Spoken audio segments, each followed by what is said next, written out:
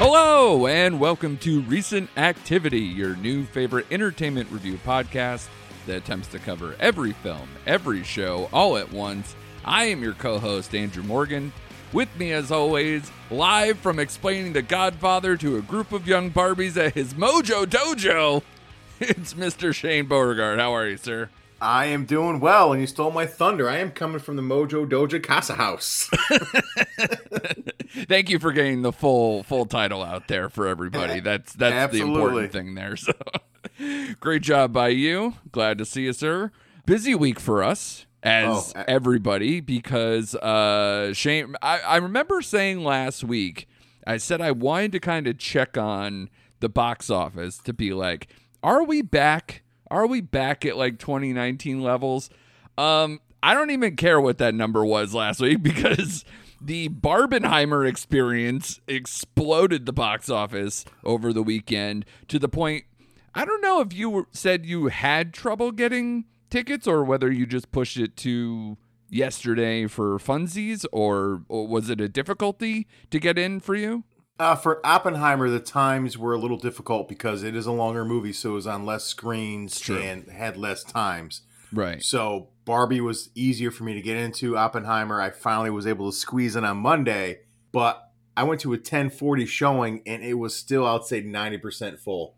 Yeah. On a Monday. Yeah, which this will come as no surprise then that Barbie actually set a record for how much money it made on a Monday.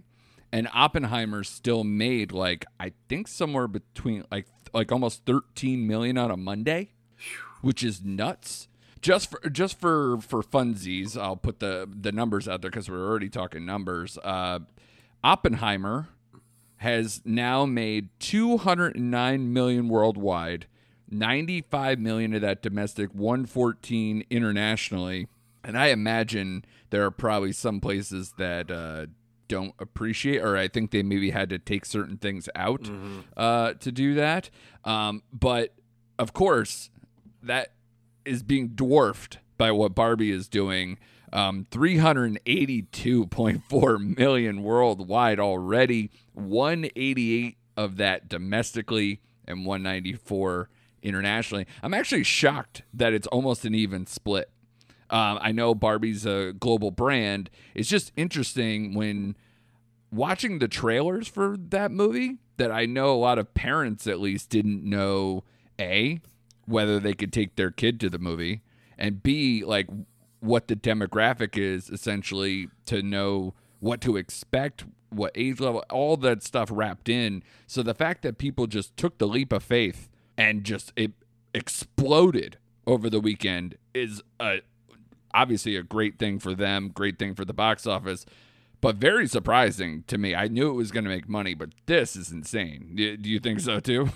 Yeah, it kind of came out of left field. Like you said, it's a global brand. Everyone knows who Barbie was, but I'm just as shocked as Barbie as I was Super Mario Brothers. I thought it would do well, but I did not see this coming at all. At all. Yeah, and not to talk I'm not one to sound like I'm talking crap, but like one of the demographics that has been reluctant to come back to the movie theaters is older women demographics.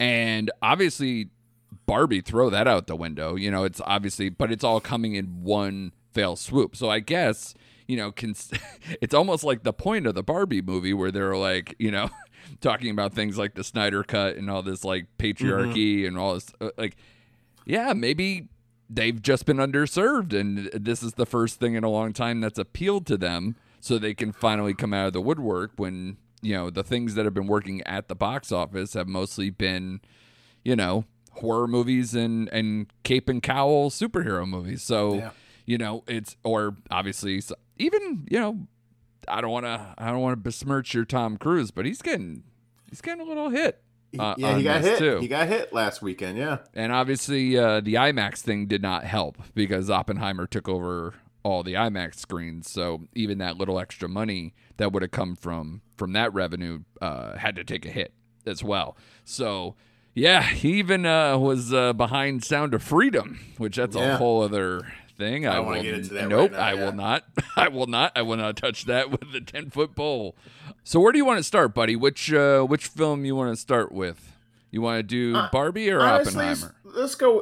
Let's start off, in my eyes, with the more enjoyable film for myself personally. Let's go with Barbie. Oh boy! All right, Oh, this boy, is already right. getting dicey. All right, Barbie, of course. The big crown jewel of the summer at this point. I wonder where it can cap. I don't think it's going to get like Top Gun Maverick numbers, but man, it might. Like the way it's roll going, for a little while. It's going to roll for a little while. Oh, absolutely. And this is a repeatable movie for sure. Of course, this is the Greta Gerwig written and directed film, also co-written by Noah Baumbach, based on the Mattel doll, starring Margot Robbie as Barbie and Ryan Gosling as Ken. Also along for the ride is America Ferrera, Will Ferrell, Issa Rae, Michael Cera, and many, many, many many other people, including a lot of people who were not in the trailer, so I don't want to spoil anything in terms of like people's appearances and things of that nature. This is, of course, a movie about Barbie suffering a crisis that leads her to question her world and her existence. A lot of feminist tones that we'll get into, and a lot of themes that can be covered here. I already put out that this movie is clobbering everything in its path at the box office. Also of note, the music here is also done by Mark Ronson, who is just a massive music producer right now that, of course, made that one smash album with like everybody you ever heard of with Uptown Funk and all that stuff on there as well. So he's a massive, massive producer. So I found that to be fun as well. This is a movie that is getting very good scores, not as high as Oppenheimer, even though Shane is apparently going to challenge that thought. 90 Rotten Tomato score with an 87 Rotten Tomato audience score, 80 Metascore, 4.2 Letterboxd, and a 7.5 IMDb score. Shane, as you made the choice here and found this more enjoyable potentially than Oppenheimer, I will let you take the floor, buddy. What did you think of Barbie? All right, full disclosure, I saw this movie twice over the weekend. Oh, boy. Yeah, I saw it Thursday opening night, which was Full House. Excuse you, sir. I saw it Wednesday night at the know Barbie blowout, okay? So I missed that. You call yourself opening night. That's cute. All right, cool. So I went Thursday night, had a blast. If you would have told me a year ago about Barbie, I would have laughed. I would have laughed right in your face. Yep. This movie was enjoyable. I told my daughter when I got home, I saw it because she asked me what movie I saw. She goes, well, I wanted to see that. She gave me no indication because she's in the horror and lopping heads off and blood squirting everywhere. So never I would have pieced the two together. So I took my kids, Saturday. Right. Full disclosure, I still laughed harder the second time I saw it. A lot of the stuff went over my kids' heads. Like, of course, especially my daughter. She's 12. Yeah. But I will say this movie is just way better than I ever thought it would be or could be. It gives you an actual story, though it gets kind of lost in the middle act, I thought. I do. I love this. I love the set designs, the set pieces. I love the musical acts. I love the songs. I love everything about this movie. A lot of the jokes just killed it for me.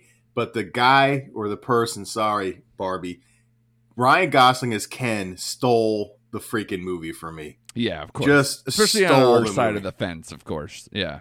Yeah, but he had the funnier lines. He had the funnier material.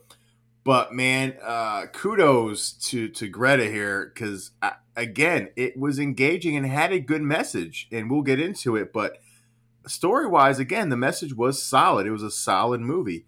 I just thought sometimes tonally it was a little off, where it was trying to be too funny, then it tried to like rein itself in and be a little too serious. And I thought sometimes they missed their marks on the tonal stuff. Agreed.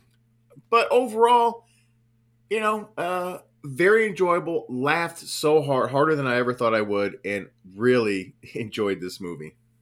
Yeah, I mean, interestingly enough, so I want to kind of do this two ways before I get into my own thing. So I've been thinking about a lot of the movies that Greta Gerwig has cited that were kind of inspirational in how she kind of structured the movie. And I'm also interested in kind of thinking, did you have a comparison for this? Did it have some kind of structural comparison to you of like that it reminded you of something else, a different movie or anything? Not really, honestly. Now, if you give me some examples, I'll perhaps say, oh, yeah, I get that. Now I get that. But in the moment, I really wasn't thinking about anything. I was just in the moment enjoying everything. Sure. Visually, a fun movie. So, no, I didn't think of anything. So I know she's cited things like The Wizard of Oz, Matrix, Truman Show, things of that nature. These kind of like fish out of water, constructed environment type movies, which totally makes sense. I think she even mentioned Pee-wee's Big Adventure potentially as like I can see that how it's kind of moved around. I agree with you about the middle, like the reality, the corporate stuff, a lot of that stuff. I didn't think that worked a lot for me. Although I did appreciate, I thought America Ferrera was really good. Yeah. And of course, everybody's going to keep talking about the speech that she launches into kind of like mid to 2/3 of the way through, that kind of launches the project into the third act of where it goes from there. So I like this movie, but I didn't love it. And the way people talk about it, I almost feel guilty for having like small issues or things that like didn't work for me. Although it's interesting, we kind of have similar issues, except you're like seem a higher percentage than I am into it. So that's maybe because you saw it a second time. I am interested to see it for a second time myself, and then obviously I'm interested to see. It seems like you liked it better the second time. Is there something that you picked up on in the second viewing? Like you said, stuff went over your kids' heads, but did stuff go over your own head? No, I was able to catch some of the sly one-liners a little bit more a second time through, and I guess seeing it for the first time, second time I was a little more relaxed, and I was just trying to pay attention to the stuff I missed the first time, so I was just more in tune with the movie. Right. But going back to what you said real quick, before I read anything, I was having Who Framed Roger Rabbit kind of vibes going into the movie. Mm-hmm. Being the whole Barbie land into reality kind of crossing over into that kind of thing. So that's what I thought heading into the movie. That's what it was going to kind of be like. And it kind of was. But yeah, no, second time through, I just was able to relax and be more in tune with the movie and just really focus on a lot of the dialogue that I may have missed the first time. So yeah, it's enjoyable the second time through, man. I thought I'd be a little bored with it, but I wasn't. Yeah. Okay. I hate starting with negative, so I'll try to be sure. I'll try to echo your positives because we do have a lot of the same. Obviously, this movie doesn't work without Margot Robbie being as perfectly consistent. I even love how they made the joke about how she's too perfect to also have this identity crisis and all these issues that they're like, this is not the person we probably should have casted if we want to do this. So I thought that was very funny. I agree that Gosling stole the show for me, and to double down because, again, I don't know if it's the male perspective or just the way their characters are written, but Michael Cera was unbelievable as Alan, him fighting the construction workers when they're like everything worked. His whole thing of just being this kind of like everybody else is important, and it's like, hey, I'm just Alan. Between that, the pregnant friend Midge, and some of these other like little, not Easter egg, but like tinier, smaller things that worked for me. And yeah, Gosling, when he hits reality, the patriarchy and horses and trucks stuff and kind of going full bore with that was the funniest part of that mid that I didn't fully enjoy. And again, I echo your kind of like inconsistent tone thing, and I think that maybe bothered me more than obviously it bothered you, where at times I was just like, this movie's not funny enough. And because it's taking on such heady stuff, and you have to be serious about it to make it seem legit, but you also are in a Barbie movie. So it's a delicate balance that I think sometimes it works, sometimes it doesn't, but I think it does enough to where I still like the movie, of course. So And interestingly, the movie that I thought about is Albert Brooks Defending Your Life. Have you ever seen it? We talked about it on the podcast. I know. I think Chris had seen it too, but you haven't seen it. Have not seen it. So to me, that's a movie. I want to say it's late 80s, but I'll double check that. But Albert Brooks, basically, like at the time, being this kind of like funny, quirky auteur, making a studio comedy. Because obviously Greta Gerwig is coming from making things like Lady Bird and Little Women and taking certain swings here and there, diving into her childhood a lot. Obviously, the Barbie thing fits that mold as well. But in terms of Albert Brooks, like he made a studio comedy basically about death and what it means to live a good life, and did it through this kind of like gimmicky mechanism where essentially he's in purgatory as like kind of this almost resort theme park thing where you get to watch moments of your life and talk about it. And Meryl Streep's in it, and there's like a whole to-do of really good characters and performances, and talks about a lot of heady issues, but it's also very funny because Albert Brooks is a nonstop witty banter joke machine. So, and I thought like all the scenes they showed and stuff were very funny and those type of moments. So, and that movie's not, again, like a laugh riot, but it does and have to tackle stuff and keep a certain tone and whatever. And I thought that did a better job, but I think it's a good comp for what they did with this movie, except obviously this had to be loud and pink and dancey and everything else. So it's a tall order. It's a massive swing. I admire Greta Gerwig for everything that she had to do, because clearly she did not have to compromise a lot with this film. It seems like. I'm sure she did have to some, because when you have corporate branding and everything else, I'm sure maybe the reins had to be pulled back, but I'm sure not much, because there's a lot of heavy anti-patriarchy stuff, commenting on society, strong feminist themes. Did you think anything got too deep, or anything kind of didn't work in that regard? Because it is a tall order. It's, yeah, like you said, but I thought she tackled it very well. Now, for my 12-year-old daughter, and I'll speak through her eyes, the themes got lost on her. I had to explain to her what was going on in the concept of the movie. Then she goes, oh, okay, I get it now. So, like, I guess for the younger crowd, which maybe that's what the Barbie movie should have been intended for, because I don't feel like it's intended for 12-year-olds. The ideas and the themes get lost upon them. But, like, for someone like myself, I thought she did a good job balancing it out. And I liked how in Barbie Land they thought they were doing something good. But when she got to the real world, she realized it was flipped and her message wasn't well received. So she had to balance the two out. I thought that was a good theme to kind of play with going along with this movie. Yeah, I liked a lot of the commentary and a lot of the themes and a lot of the conversations. I just wonder for myself, and again, I want to see it again, but I don't know if the story fully resolved itself for me. Because I don't know, again, because I don't know whether it's like too big of an idea to really have this kind of like satisfying ending of sorts. But there were things that did kind of linger with me in terms of like, did it kind of work, or did this, like if I'm Barbie, yeah, they ended on a joke, but It didn't feel like it ended on like a satisfying conclusion or conversation. So that's where it gets a little lost for me. But again, the highest highs, in this movie, the production design is amazing.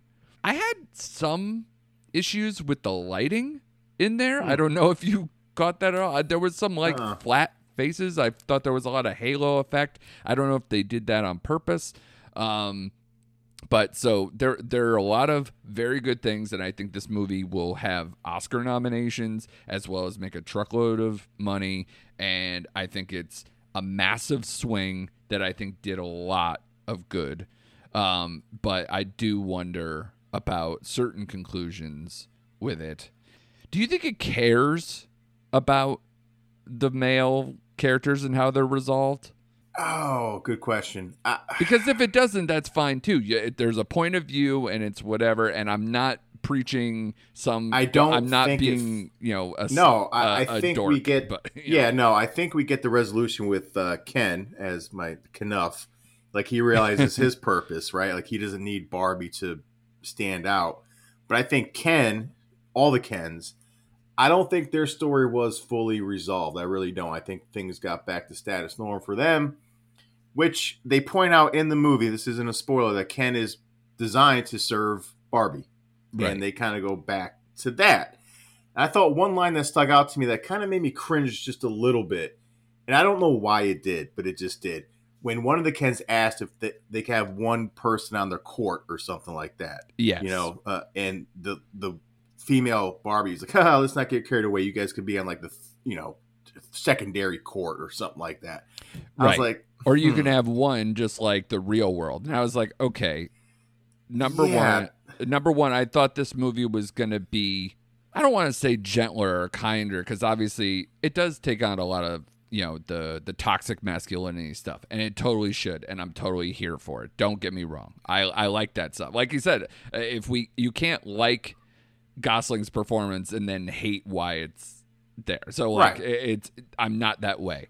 But I did kind of cringe with that too, because I wanted balance. I wanted a better balance, because instead of being, that line seemed vindictive. Yes. When they did patriarchy for like, I don't know, what felt like a few days, maybe, versus like, his total existence was at the service of Barbie and all the other Barbies, and not really, didn't even seem like they had a place to live. Right, because she even says in the movie, they asked him, where do the Kens live? And she was like, I don't know. Yeah, exactly. So that kind of, I was hoping for a more nuanced conclusion, I guess. But, again, I understand the overarching theme, let alone the audience, the target audience, and everything else. So those type of things didn't fully work. But again, a lot of highs, a lot of good performances, a lot of great accomplishments. And to be honest, I mean, if this is what Greta Gerwig's version of trying to work in the studio system is, that's awesome. Yeah, I'm here for it. Yeah. Sorry, go ahead. Here's a little nugget, real quick. Little nugget for those viewers, listeners who like sex education. There are 3 cast members from that show. Yeah. In this movie, and they play Eric, Maeve, and Adam. Character names all in this movie. And I thought that was kind of odd, and I tried to look for a through line between Greta and the show, or even Noah in the show. Sure. And there's like no connection between. I can't find a thread. I just find that's odd. They chose 3 actors from one particular show and cast them in this movie. Yeah, I mean, maybe it's just they're fans. It could be as simple as that, right? But yeah, the cast is so good. Like I said, I just mentioned some. I mean, there's most of the Kens are like A+ stars, in other things that they're just like happy to be Kens and hanging out. Like Kingsley Ben-Adir, Simu Liu, right? The guy who plays Shang-Chi. Like amazing. Just extra A+ lineup, and then I don't want to spoil some of the people who come later that haven't been kind of put there on Front Street, but yeah, amazing top line entertainment, and it's gonna just keep continuing to crush. You want to do scores on it? Obviously, let's go. I'm curious to see your score first. Let me hear yours first.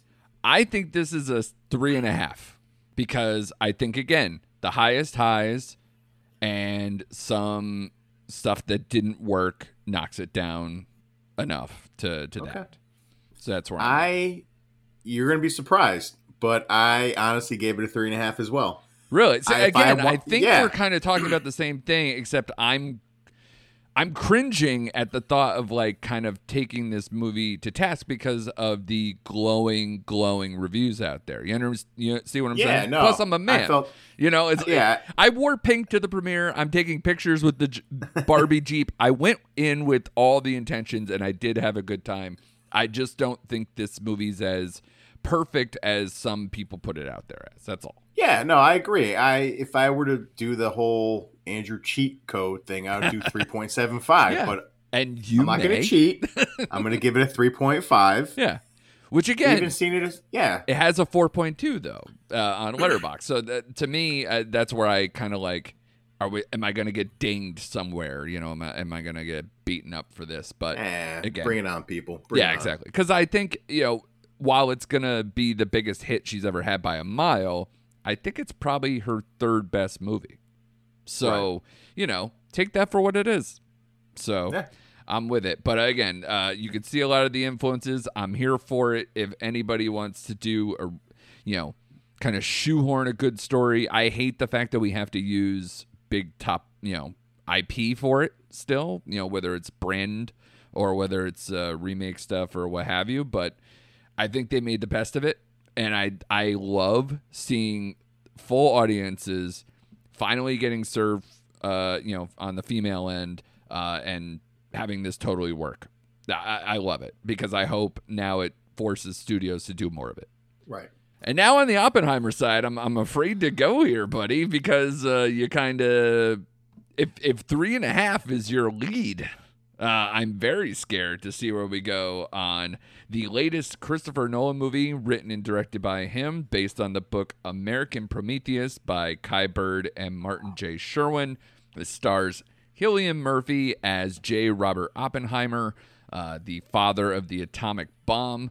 Emily Blunt as his wife Kitty, Robert Downey Jr. as Louis Strauss, Matt Damon, Florence Pugh, Josh Hartnett, Matthew Modine, and a slew of other who's who people in this film that, of course, ran quite long.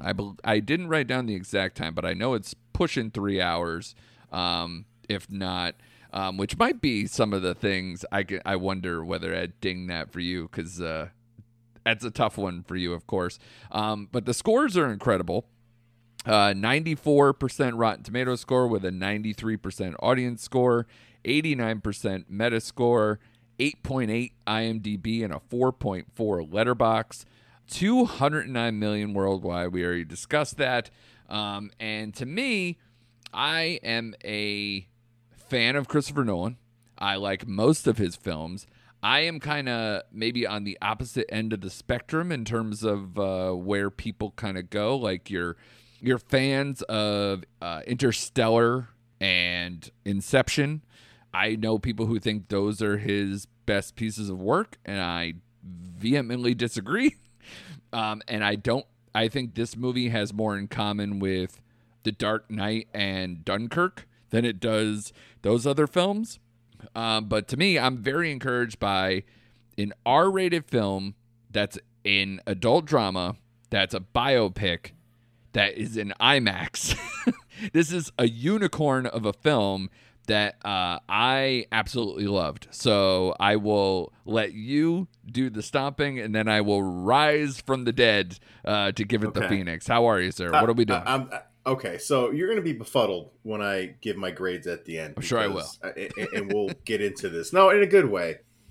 I thought this was his best film in probably a decade, probably since Dunkirk. I am a Christopher Nolan fan, but Interstellar bothered me, and then Tenet just really made me upset because I think he got into a pattern of just trying to be too smart for the audience. Sure. I think what helped him here is that he has source material to go off of. I think that's what saved him in this movie. I agree. Yeah, so I thought the acting was A-level. Cillian Murphy's best role, I thought. It was good to see Robert Downey Jr. knocked it out of the park. Even it was good to see Casey Affleck in a scene. Mm-hmm. I haven't seen him in forever. He was great. True. Visually, stunning movie. Stunning. What kind of, and thank God this movie didn't have a ton of it, but what kind of pisses me off about Nolan is I don't need my eardrums to bleed with the some of the sound that he has in his movie. It's like too much for me. Okay. Here's my problem with the movie overall. Kudos for Florence Pugh too. And what scene I'm talking about. Oh, there's a top bunch. notch Yeah, there. yeah. Uh-huh. Yeah. But Yeah. anyway, you get the climax of the bomb, right? I thought everything after that was kind of like, all right, where are we at? 245, 250. Can we kind of like start wrapping this up? It's like we peaked, and like 35 minutes later, we're still like going through FBI interrogations and Senate hearings. And I'm like, all right, can we just finally be done with this? I'm glad I saw it. It deserves to be seen on the big screen. Again, his best movie in a long time. I'm more of a fan of the Prestige and that sort of Christopher Nolan world than I am the Inception, Interstellar. Glad I saw it, but man, the 3 hours wore on me. Like, I felt it towards the end. I'm like, wrap it up. That's as much stomping as I'll do, sir. I've heard that from other reviews, other people even that I like to hear from, including yourself, obviously. I vehemently disagree. And the only reason I understand that it's the air comes out of the balloon when the bombs go off. The testing gets done, and it's literally the fallout, essentially. Because essentially the movie acts like an atomic bomb. There's a lot of setup. There's a lot of anxiety. There's a lot of, hand-wringing. There's a lot of questioning. There's a lot of science and quick cuts and intensity. And then, boom, right? And then, okay, that lead up is probably some of the best work he's ever done. Yes. And then the end is the fallout, much like Hiroshima, Nagasaki, like all those places are never the same, and neither was he, and neither was this country, and neither was the fact of, if you think about it, and I heard this today, and I was actually like, wow, you're right. After Oppenheimer, you don't see scientists on TV, like C-SPAN, like panels or any of that stuff, until Fauci had to. And you see how that went, where basically everybody wants to take down the scientist, even though it's, you're the greatest and then you're the worst. And then you will ultimately be blamed for how it goes. And again, he should share some of it. And his moral quandaries are some of the meatier stuff that I like. I like this movie as a philosophical text as much as I like the biopic nature and the actual ramping, which the ramping made me feel like I was watching The Dark Knight. The music by Ludwig Göransson is incredible. He's done work on The Mandalorian. He won the Academy Award for Black Panther. And he continues to absolutely kill it. He did all the Creed films, et cetera, et cetera, et cetera. So this guy is one of the greatest composers. And the fact that he did almost essentially, he basically had to do his best Hans Zimmer impression, where, you have these kind of really tense, explosive scenes, even though all you're doing is literally just seeing a lot of people talk in rooms. Mm-hmm. And that felt the same way when, like, Dark Knight, either the ramp up to trying to chase down the Joker, or whether it's these certain action scenes. A lot of them, if you hold them side by side with the kind of quick cross-cutting and the intensity of trying to create something, as well as trying to fight off kind of the early McCarthyism, anti-communism sentiment, and everything in that nature that he has to deal with, on top of the building moral compass that was happening around him that he kind of shut out as things went on, because he has to live with the fact that he is a genius, but he's also ultra competitive, and he wanted to be the best and wanted to accomplish this, even though he knew he was behind other countries and other scientists in terms of the accomplishments. So to me, I love the third act in a lot of ways, because I need him to actually get his comeuppance. And even though you see him essentially kind of get ripped to shreds, but then also sort of kind of get back in the good graces at times too. It's supposed to end like a wet fart because he's gone through every permutation of how this is supposed to go because he ruined life as we know it.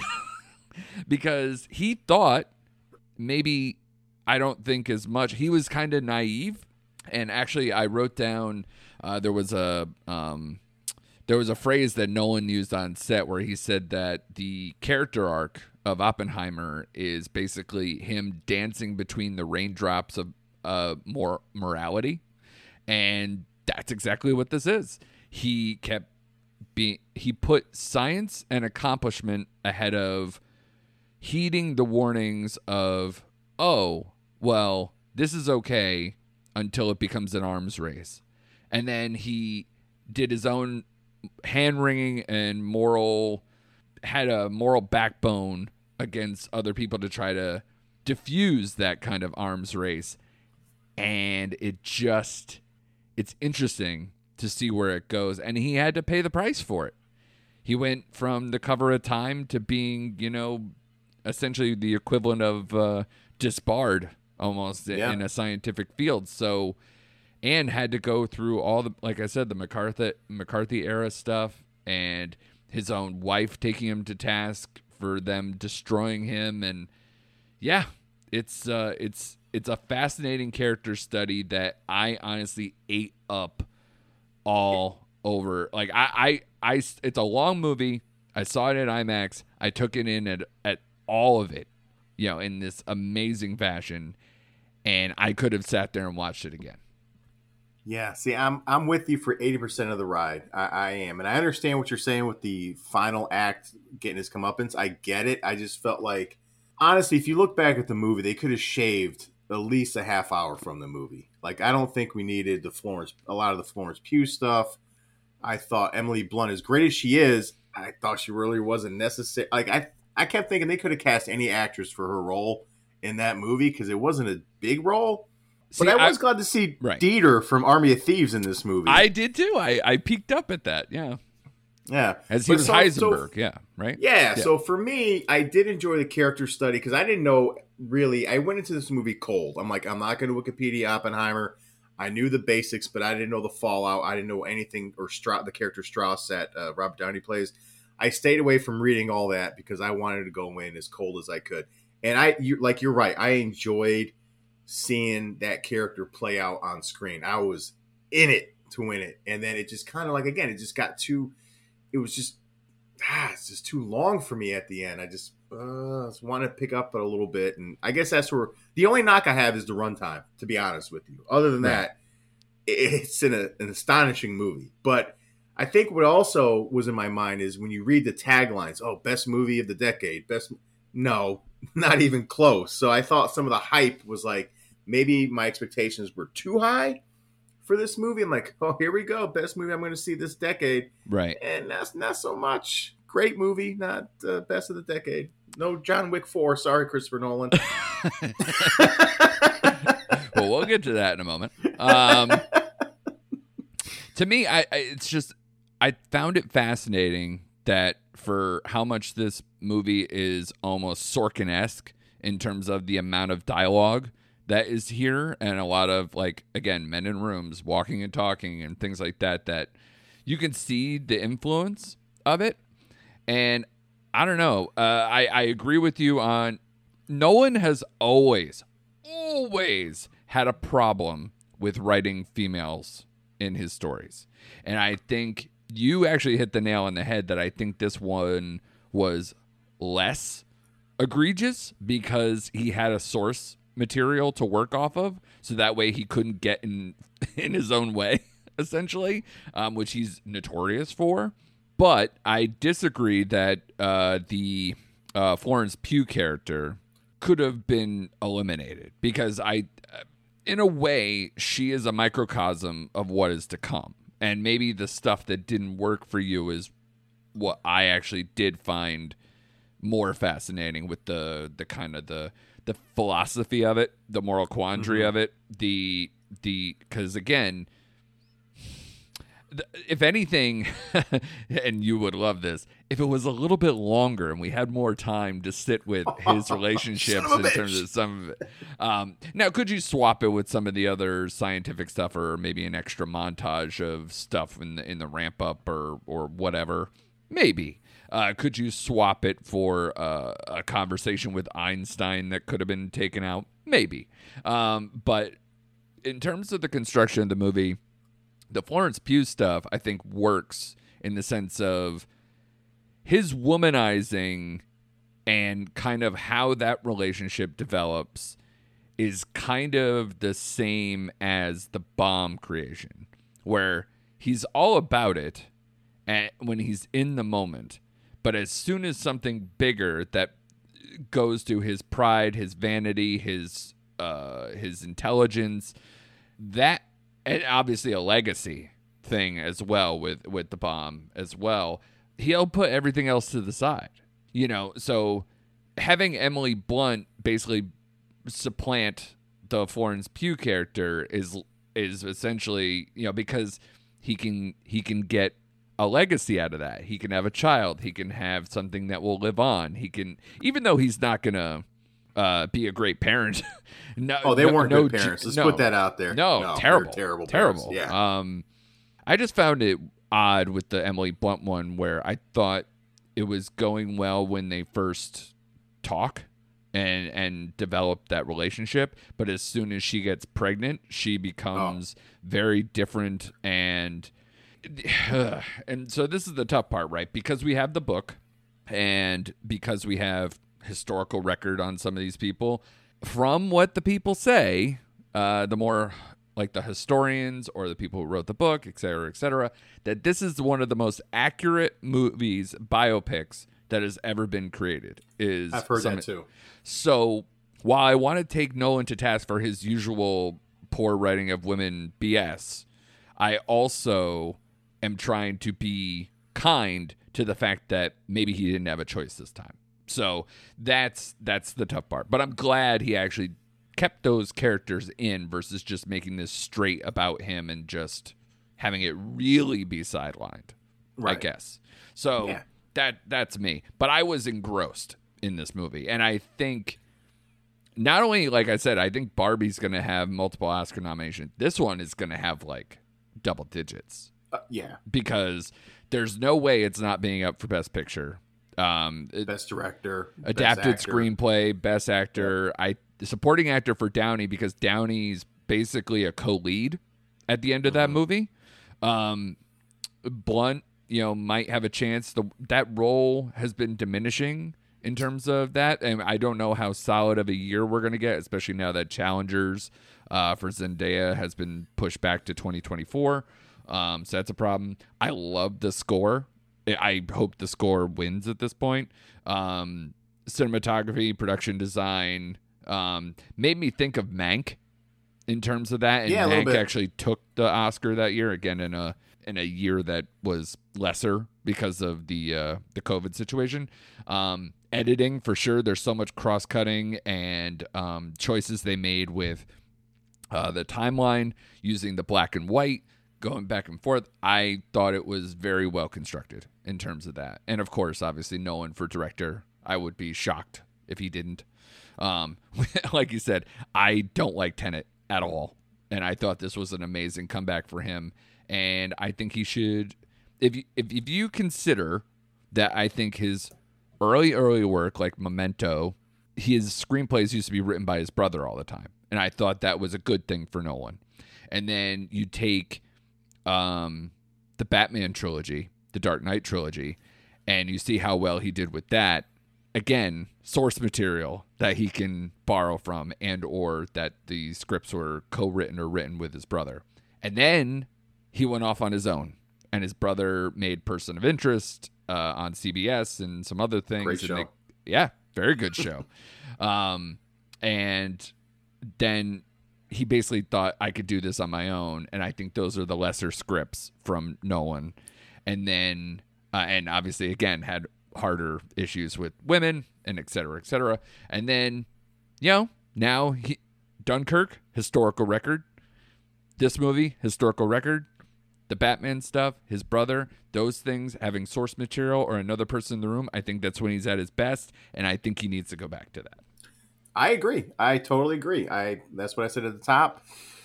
This is in my top 5 for Nolan movies, but like right at number 5. I think it's a really nice bounce back film because again, I really hated Tenet. The movie made me mad. Yeah, and I'm not an Interstellar fan, so for me, this is his best since Dunkirk. Though Dunkirk's not in my top 5, I enjoyed this more than Dunkirk, and I agree with everything you said. I think having his brother in source material, he's at his best, and that's what I liked about this movie. He got back to being Nolan and everything he brings to the table visually.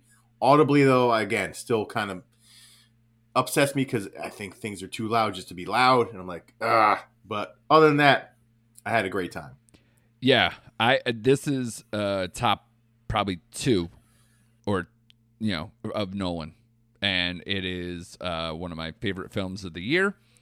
And if the same way you asked me to go first for Barbie, I will ask you to go first for Oppenheimer, and then I will put my score there. So this is where I'll befuddle you a little bit. Now, given the choice, what movie did I enjoy more during the weekend? It was Barbie, hands down. I enjoyed that movie more.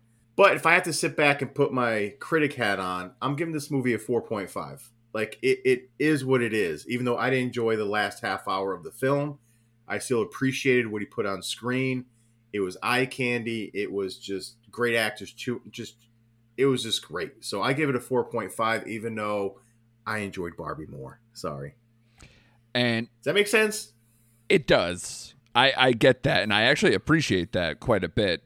And again, for seeing certain things that maybe he's not as good at or whatever, I still really, really like this movie. Borderline love this movie. And I have to. Say it. I know you want to say it. I'm giving it a 5. I'm giving it a 5 because to me, I think in the same way I can say things about John Wick 4 that it's not a perfect movie, but it gave me such highs and such thrills and such everything. It's a 5 movie. It's probably the best action movie of, the last several years. And, Spider-Verse, that's the peak of its, particular genre, in the animation circuit. It's the best. It topped its previous movie. There's a lot of things, and that gets a 5 from me. This movie, I thought, again, it's a unicorn of an R-rated movie that has adult themes, that's a biopic, that has incredible cinematography, sound, score, everything that's necessary. I thought Murphy is so good as this kind of he's not an A-list star, but he is perfect in this movie because he absorbs everything around him. He fits the tortured genius asshole kind of mold, and he has that look and feel, and he does a great job of balancing the film because the whole thing rides on his shoulders. He has that intensity that is perfectly matched with the rest of how Nolan constructs the movie. And yeah, I debate whether this is the best thing I've seen all year. All right. It's one of those, I would have to watch all 3 films that I have for his 5 stars and be like, all right, what is it?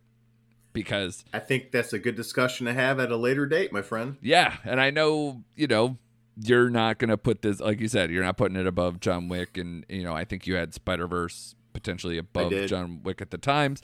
So when we did our top 5 of the year so far. So yeah, it's a hell of a debate. And obviously, I think as far as Oscars are concerned, this is probably the only one that's going to get Best Picture of those 3. Yes, I agree. So we'll see. We'll see Killers of the Flower Moon. We'll see a lot of these other films that I'm very intrigued about going into the end of the year. But I think this is going to be right there, and we're going to be talking about this movie a lot, or at least I will, because I'm obnoxious and I liked it a lot. But great job by you, man. We survived Barbenheimer. We did. I had a blast. I really want to, end this on such a positive note that I was taking pictures. I'm part of the discourse. I loved every podcast of everybody doing it. I love the conversations. This is the type of stuff that I want to be talking about, not the latest MCU bubble burst. Yeah, and here's what I'll say, just to ride on your coattails. It was probably the most fun I've had in a theater for a weekend in a long, long time. Yeah. Having two blockbusters that were really good and so different to just, take in over the course of the weekend. I can't remember the last time I saw two movies like this in the span of 2 days. It was great. So hats off. Everyone go see these two movies is all I'll say. Absolutely. And everybody seek out us on Instagram and Twitter at Recent Act Pod. Everybody go to your favorite podcatcher, give us a 5-star review, and subscribe so that way you don't miss out on amazing review episodes like this. We will be back at it next week, and I hope you join us too for more recent activity.